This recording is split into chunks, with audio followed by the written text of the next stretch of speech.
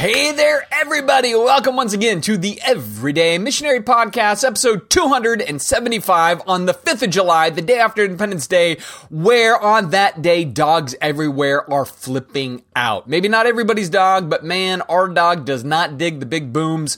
And so I actually retired pretty early so I could be at the house to kind of make sure he wasn't, I don't know, like tearing something apart or trying to crash through a door or escape the noise or whatever else. Turned on all the noisemakers I had around the house so we could just drown out the concussions that were occurring outside. And we weathered the storm. And now it's the next day and it's time for another podcast. And it has been a full month since the last podcast, which was not by design, right? I was gone for 3 weeks, so I had a delayed podcast, came back, kind of did the one for June, talked about all of the outrage machine stuff, and then crickets. Like, I just didn't come back around to it for the month of June. A number of reasons for that. Part of it was just very busy schedule. Part of it is I've been spending a lot of time writing this article. I talked about it in the previous podcast where I wanted to write an article about the simplest way to put it is my relationship to all of the Pride Month shenanigans and all of the culture war stuff as that relates to being the parent of a gay child and the whole journey that has been for my life and the life of our family for, a decade, really, when it comes down to it. So I've been writing that article, which at this point, I joked last time, but it's a book. It really is becoming like that. I think I'm on page 10 of single space writing. Like, it's ridiculous, right? I think much of this is just kind of cathartic in some ways for me, where I'm just putting it all on paper and trying to process it out. And so no one may read it, but at least I wrote it. I hope to post it. My hope and my plan is somewhere in the month of July, because once I get kind of the bulk of it written, then I'm like working it through and not wordsmithing it as much as just trying to is that what I meant? Is that how I want to say that and everything else? Because the way I kind of started off is the fact that in the current climate, we're both the religious right and the liberal left, or the irreligious left, or whatever you want to call it. Not that everybody on the left is irreligious and not everybody on the right is religious, but you kind of understand that basic nomenclature. And both sides are equally poised to want to cancel the other side for everything. And now I'm trying to write this thing where I kind of look and I go, I have the potential to frustrate both sides for different reasons. And then in that, I'm also trying to be very open and honest about my own flaws and failures in dealing with having a gay son in the early years of all of that. And by the early years, I mean like literally 12, 13, 14 years of age. I know a lot of us are aware that, about 17, we kind of talked about the fact that my son kind of publicly came out at that point. But for us, the journey went back 5 years before that. And so I'm just kind of walking through all of that. And so because of that, and I think because of the best way I can say it, the emotional anguish that comes with trying to retread that ground, I just didn't have enough bandwidth between working on that and working on Sundays to be like, and I want to do a podcast too. Like, that just wasn't really in the equation for me at that point. So finally got to July and I'm like, okay, time to come back around to the podcast. And I hope to make up for things by actually doing something every week for the month of July, which I'm calling Midsummer Musings. So that's going to be the thing, right? And so it's going to be some of the stuff I've been processing through, kind of kicking around in the old noggin. There may be some of you that go, hey, yes, let's go ahead and look into Matt's brain. And others are going to be like, I have no interest to go there. That's a weird space, man. So you might just kind of punt to August and be like, I'll pick you back up here on the flip side of your kind of the Midsummer Musings.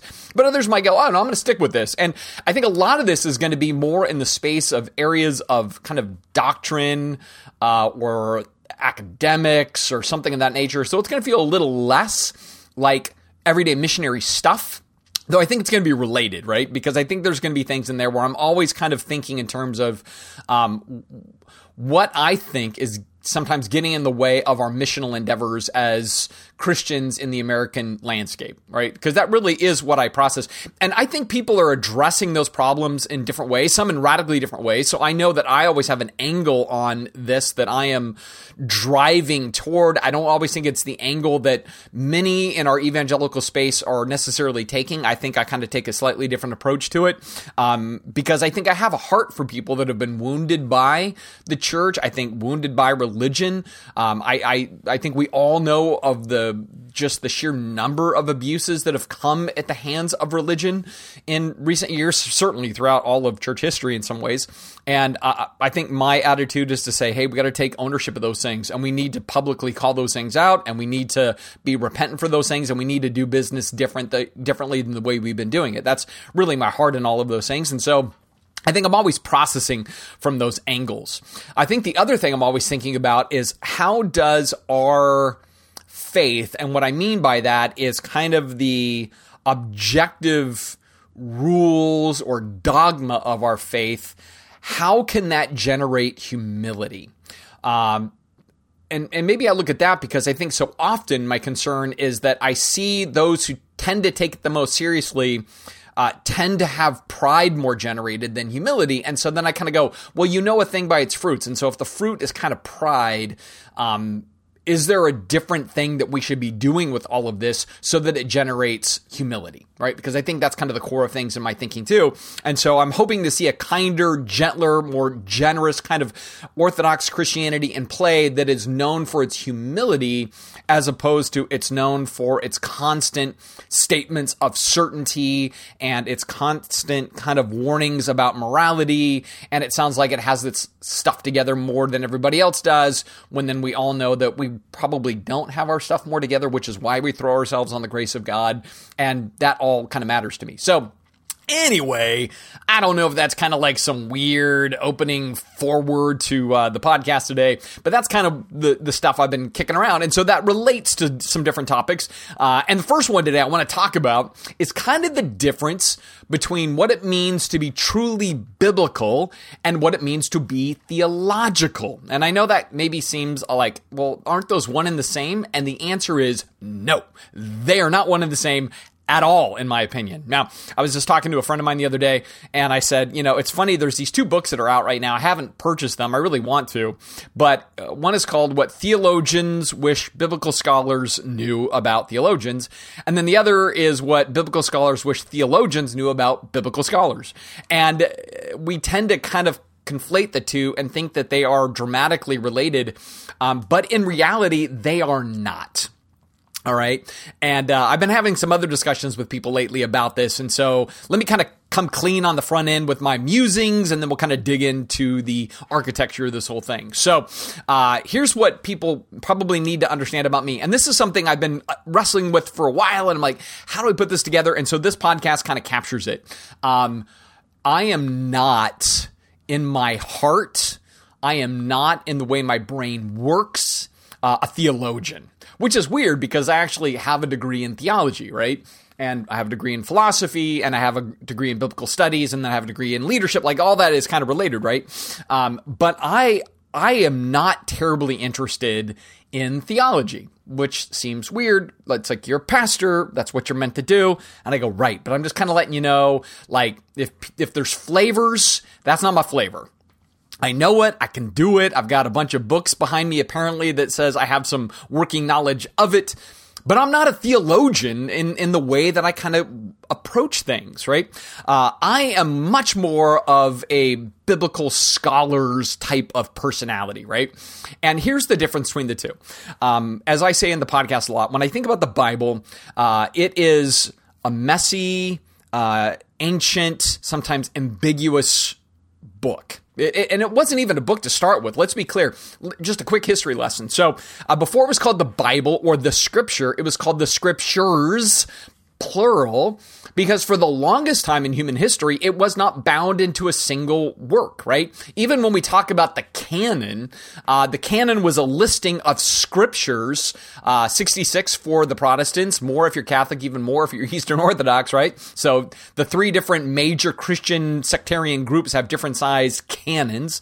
But fundamentally, that was a collection of scriptures.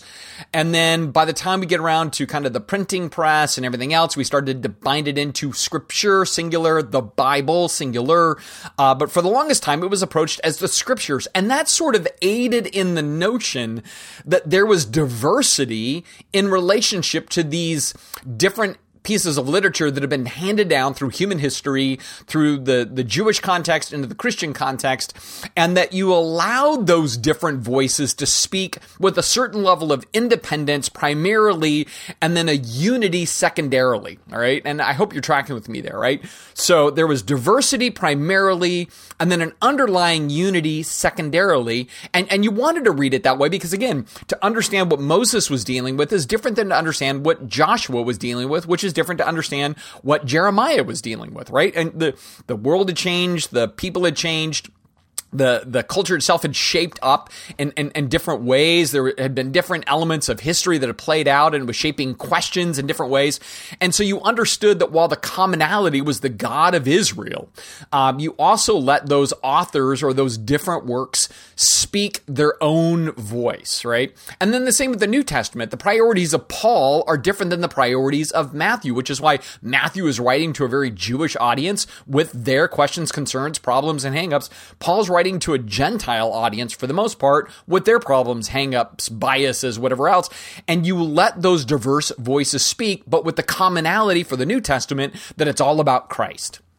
So, biblical studies then says let the voices speak of their own accord first, and then only after that do you try to figure out, hey, how do these guys relate to one another? Where is their unity and where is their diversity? And it's okay that they have diversity, and it's good that they have unity, and you're just kind of realizing that that's going to be the case.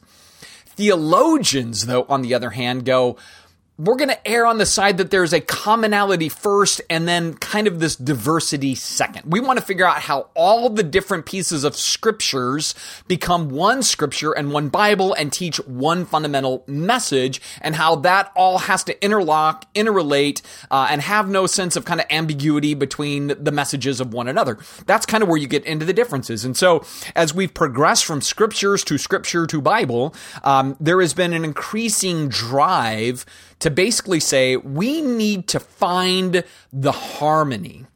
And sometimes in that desire for the harmony, which is the job of the theologian, you can override or undermine the voices of diversity because you're trying to remove what is perceived to be like contradiction. You know, it's like, well, that guy said that and that guy said that, and they can't really be kind of canceling each other out, so we got to find a way to harmonize them, right? That's kind of the job of the theologian, where the biblical scholar says, I don't mind the tension. I'm just taking James on his own merits. I'm taking John on his own merits. I'm taking Paul or Jude or whatever on his own merits. And again, we all know they're talking about Christ, but again, their contexts are so radically different. We don't have to make them harmonize in every single way. That's the difference between biblical studies and theology. Theology is trying to create it or kind of reestablish it as a monolithic voice. Biblical studies is comfortable with the diverse voice. And this is a simplification. I want you to understand it. It's a simplification at best, right? And so what I think is interesting, though, about this is a lot of people who talk about being biblical, what they actually mean is being theological. Because if you're going to be biblical, then you're going to kind of let each of the texts stand on its own and let it create the tensions. If you want to be theological, you're going to remove the tensions and try to make it so harmonious that you've kind of dismantled that tension point. And in there, I don't know if that's being biblical at that point, as much as it's saying, I need to kind of rework the Bible. I need to pry it apart and then rebuild it in a different way. And therefore, I'm going to create something that then kind of fits this perfect box that I wanted to appear in. And at that point, I'm not sure that's really biblical. I think that's just being theological in the name of being biblical, where biblical studies allows there again to be this kind of disjointed tension at times. Now, I'm going to pause for a second because right now, some of you, your heads may be spinning and everything else. And you're like, Matt's undermining the Bible. And I'm like, no, if anything, I actually want to revere it. I want to hold it up in the light of what it is. And I don't want to go out of my way, which is why I don't have as much a theologian's heart.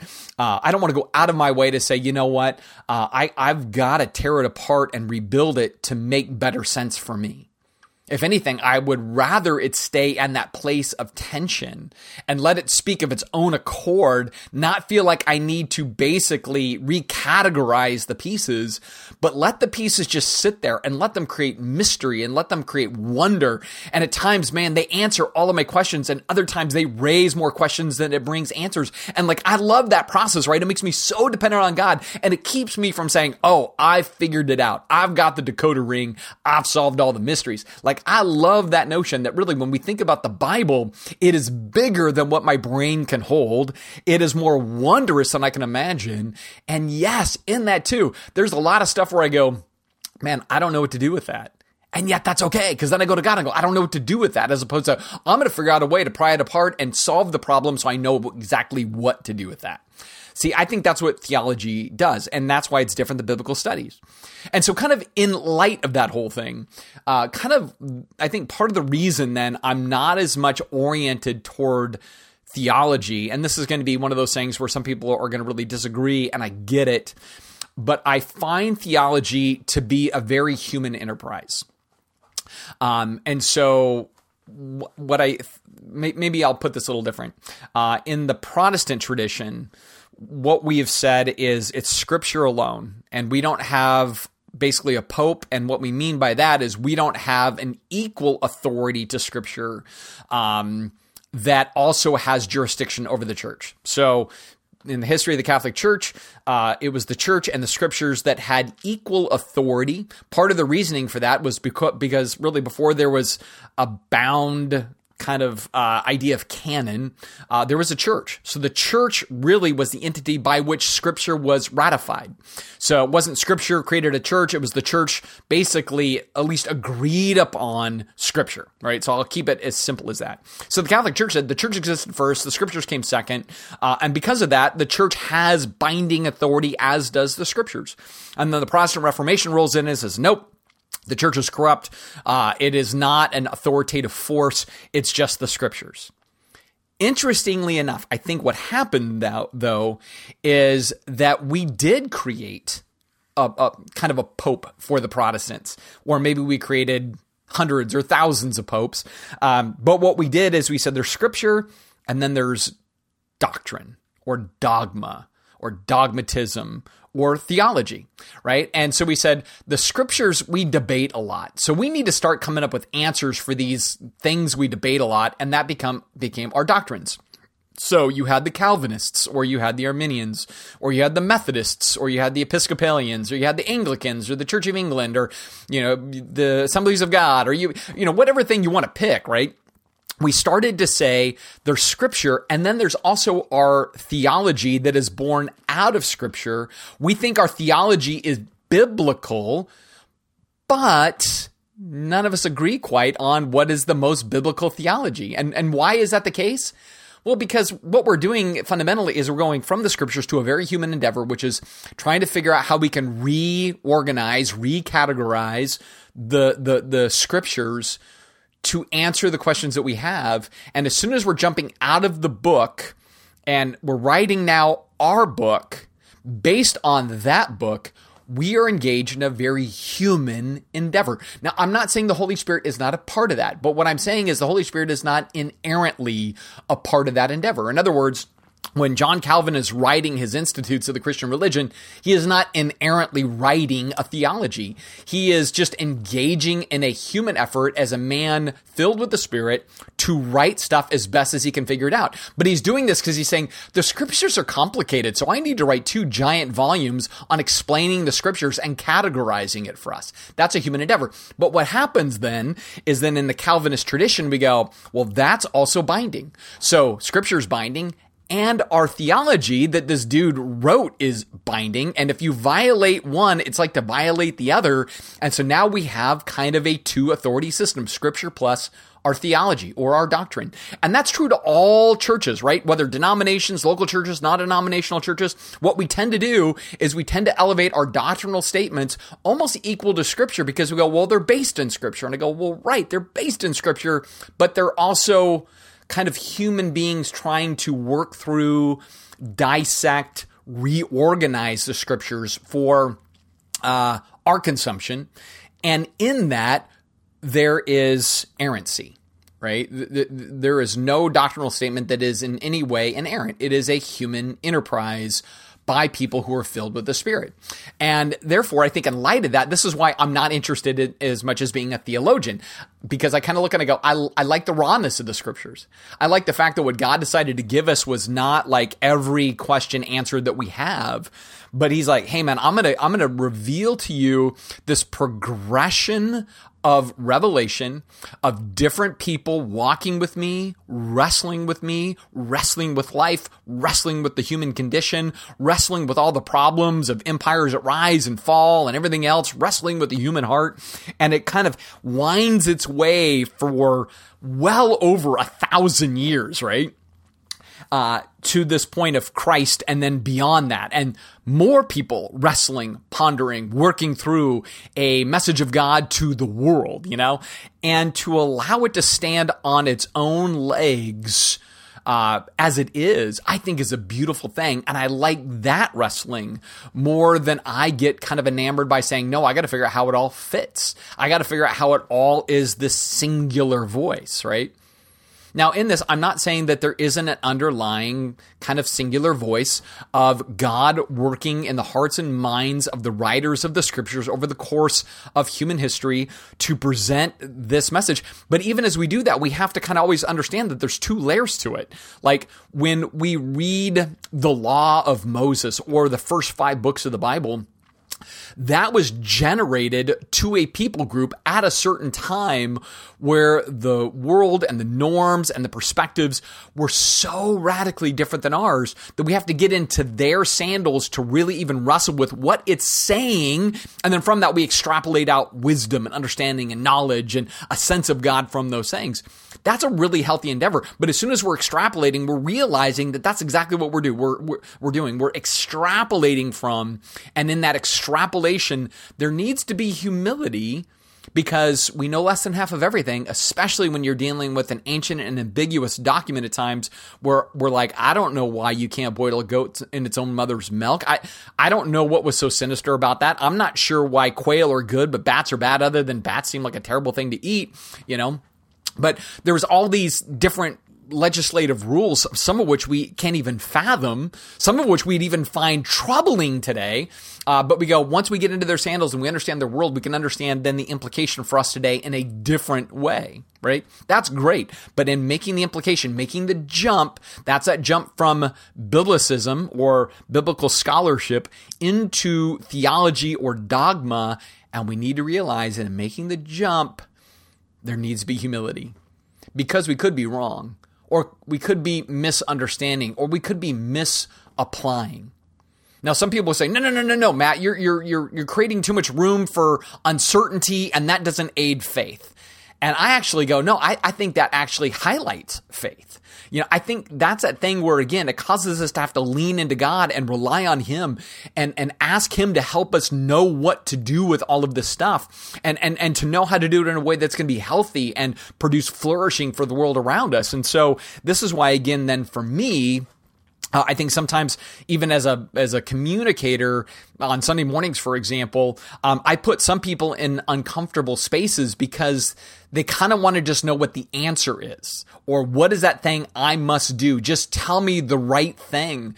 And so often I'm like, I don't know. And I want to be cautious and saying, all right, here's this implication of the text that I'm now going to codify as a theology. And from that, I'm going to make binding as an added authority on top of the Scriptures, because I'm a Protestant that doesn't think there should be an authority outside of the Scriptures except the Scriptures. Right? I don't want to be a new pope. I don't want to bring that kind of weight to bear. I had somebody even say, you're allowed to just tell us. And I'm like, and actually, I think what they said is, you can just tell us what to do. And I'm like, once again, that's a theologian. that wants to elevate their theology to scriptural proportions. And that's not my heart, right? That's not my jam, because I'm like, no, man, I want to take the text even more seriously, which is protect it in its original environment, protect it as it was given, and not elevate my interpretive ideas to the level of Scripture itself, which is what I think happens too often for us as Protestants, as pastors and theologians. We kind of elevate our commentary to authoritative levels, And I know some people say, but Peter said everybody who preaches the word should preach as though it's the very oracles of God when they do it. And I'm like, yeah, when I'm revealing to you what the scriptures just bluntly say, I'm speaking the very oracles of God when I read the text, right? Now, how I extrapolate that, automatically my words downgrade from what the text is, right? So every comment I make on a text is my best shot in my frailty and humanness to make sense of a thing, but I realize that it just took a massive jump down in its authority level. What it says is the authority. What I extrapolate from it is a best shot intellectually, And yet I love that space, And so this is where, again, there's this difference. In fact, if anything, I have an opinion on theology that it's really just apologetics. If you're not familiar with that word apologetics, it means to make a defense of the faith, or to explain sort of dynamics of the Christian faith, and from that to kind of bring some kind of conviction to bear on that. And really, I think all theologies are born out of backgrounds, right, or systems. So Baptist theology, Pentecostal theology, revivalist theology, end times theology, you name it. It comes from a mental framework outside of the text that then begins to borrow from the text to build itself, and it makes an argument for its case. That's just apologetics, right? And I think all theological systems are foundationally just apologetic systems built by people engaging the text, but with a preconceived idea, or built by people who have already been spoken into or written upon, and from that reinforcing those things that they've already had kind of thrust upon their lives, or even people who then go through deconstruction and they reject the text, and therefore they come to it and they rebuild the text in a whole new way meant to undermine the text. But all of that, again, is still just fundamentally kind of doing theology, either anti-theology or just general theology. But at the core of that, it's just apologetics, making a case for or against the messy thing that God gave us, which is the scriptures, right? That diverse series of voices spanning well over 1,000 years, wrestling through God's revealed truths to the world in these different iterations, and then from that leaving it to the rest of us to try to go, what do we do with all of this? And yet that, I think, is awesome. Because you don't exhaust that. That's kind of the thing I think about theology sometimes, is that it's easy to kind of learn so much theology, you just put yourself in park. I'm an X, I'm a Calvinist, or I'm an Arminian, or I'm an open theist, or I'm a whatever you are, right? And you just park yourself there and think that to be parked there is to be most right. And I kind of go like, I think there's a lot of things in theology that are right. I mean, I think they're pretty easy to show from the text that those are accurate representations. But those probably fall more into the realm of kind of a universal orthodoxy that is embraced by all sorts of different global Christians. Like I kind of go like, there's a reason that the early councils tended to agree on a handful of things and kept it relatively short, because they said that's really what matters for Christianity.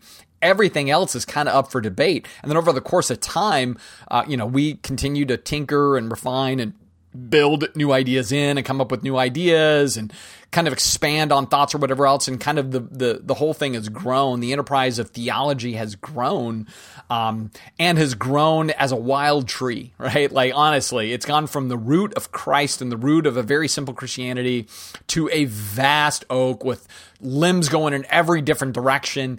And I look at that whole tree and go, man, I love that tree.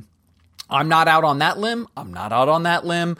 Those leaves, I don't know about that. Those leaves over there, don't know about that. But you know what? It's still all coming and flowing out of this singular trunk, which is Christ, and this singular kind of source, which is the scriptures, right? Like this whole tree is grown out of the scriptures. But you always want to remember, the tree isn't the scriptures. And the scripture isn't automatically your little kind of branch of the tree, there's a difference. So the tree is all the theologies that we ponder, but the root is still Christ and the scriptures that we wrestle with, and the Christ that we wrestle with as it relates to the scriptures. And we ask him to wrestle with us as we ponder the scriptures. And that's the stuff that excites me. So in my musings for the day, I kind of go, hey, this is why I sometimes frustrate some of you, right? So maybe this even helps too, where people go like, well, what's the answer? Well, I'll give you the 4, in Christian history. Or what's the answer here? I'll give you the 6 in Christian history. Well, Matt, what's your opinion? I'll give you my opinion. But here's what I know about my opinion. It's just that. It's an opinion. And there's 3 others out there that are just as good or maybe even better than my opinion. But an opinion on one thing is related to maybe something that's a conviction more for me on another thing. And because of that, hey, it's kind of like always, the pieces are always kind of swaying a little bit, But that's growth. And I think even in my own world, I'm like, kind of, there isn't like, well, what's Matt's belief? It's like, what are Matt's beliefs? And some of those beliefs kind of migrate too, right, in life, because that's what growth is all about. Like I keep joking on the podcast, I'm probably more Calvinish than Calvinistic. I say that because, again, I think modern American popularized Calvinists today are not the Calvinists of 100 years ago. Or 200 years ago, or 300 years ago. Certainly not the Calvinists of Germany, certainly not the Calvinists of the Netherlands. So in some ways it's like, I would be a Calvinist in some German circles, but here, when you think about like John MacArthur, R.C. Sproul, kind of pick the cast of characters, they would probably say like, he's Calvin-ish, right? But this is, again, case in point. Our theologies are human endeavors to do the best we can with a very messy text. That if it was so easy to discern, every Christian everywhere would agree, right? We go, well, of course they don't all agree because they're wrong. There's my point, right? Like, they're just wrong. Now, I think there are things out there that are wrong in Christianity. I really do. Where I tend to think they're wrong, though, is more in if the fruit looks not like the fruit of the Spirit, then I'm not sure what the root is, right? Like there could be something broken there. And that's where I go back to my statement even on kind of being biblical. I hear people use the term biblical, and they said they're more biblical than maybe other groups or other churches or whatever else, but their fruit is so proud and so arrogant and so kind of undermining everybody else that doesn't believe like them.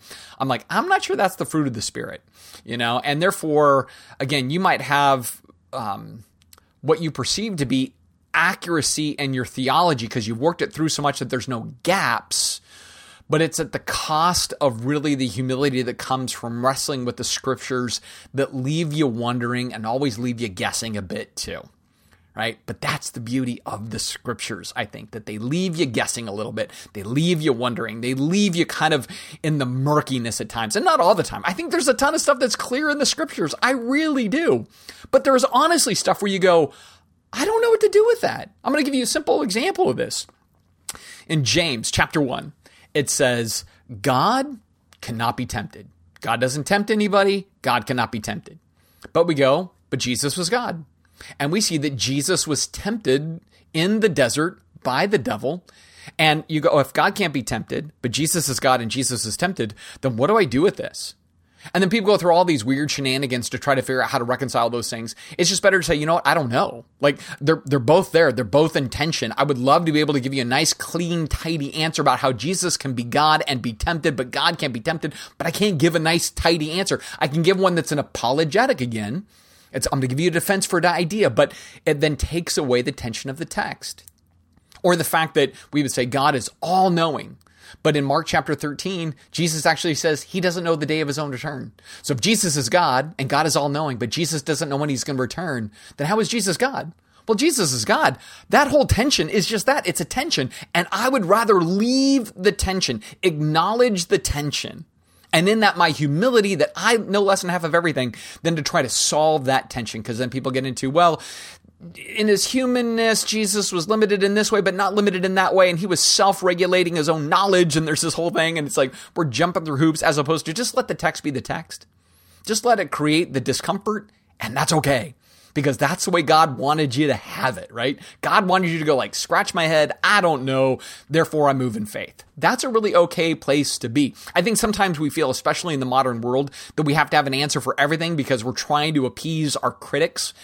I kind of look and I go, I would rather appease our critics by having such a profound, genuine, grace-based faith and such a profound display of the fruit of the Spirit and such a profound display of love of neighbor and enemy and world around me. Like, I would rather displace all of the critics with my behavior than to displace them with an academic idea that, frankly, I kind of know, like, I'm trying to make these pieces fit and they don't quite fit, but I don't know what to do, but I don't want to sound dumb and I don't want to sound like I'm gullible, so I'm going to come up with an answer that really isn't that intellectually satisfying, but hopefully I can slide it past them in the end.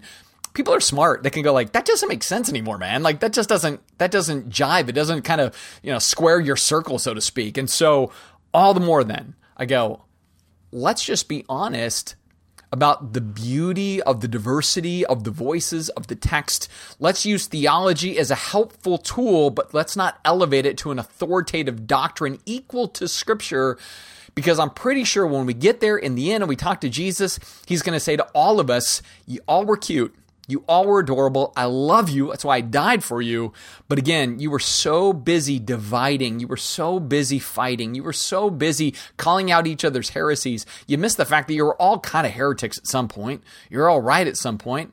And really, in the end, it was less about all those things and more about, hey, did you live like me? Did you love like me? Did you act like me? Did you care about the things I cared about? Did you make the investments I really cared about in this world? Did you advance the kingdom?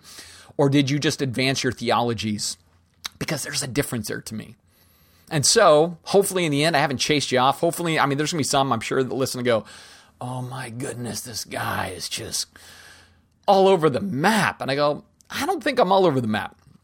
I think what it, again, comes down to is, in my estimation, I don't want to say I have a higher view of the Scriptures. That's not quite what I mean by this.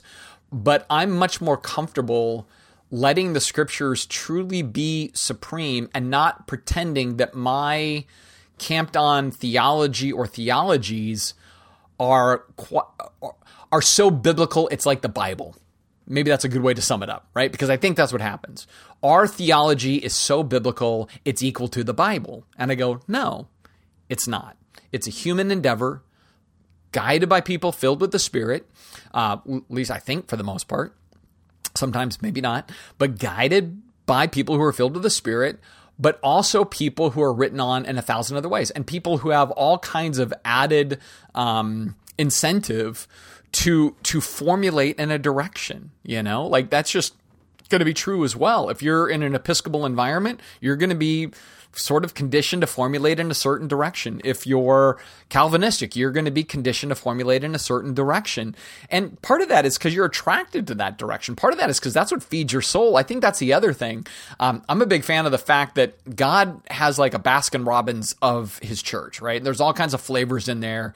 And instead of saying, well, that chocolate's bad and strawberry's bad and the only good is vanilla or Rocky Road or whatever else, he's like, you're missing the point. All the flavors are differently good, but they're not good for everybody, right? Some people would say, I don't like Rocky Road, but I really, really like vanilla. And he's like, great, go to Vanilla Church. Don't go to Rocky Road Church, right? But others are like, Rocky Road Church is what is my jam, man. And he's like, great, go to Rocky Road Church. Go to Rocky Road Theology. Don't go to, like Orange Sherbet Theology. Like, that's not your theology, man. But that doesn't fill your soul. In fact, there are some theologies for me that just absolutely deplete me, like wear me out. Like I go like, that does not refresh me. That does not encourage me.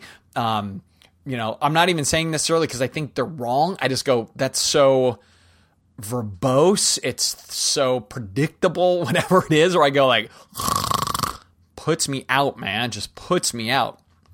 Where there's others where I go, wow, that is so beautiful. That is so unanticipated in there. That expands my understanding of Christ in ways I never thought about before.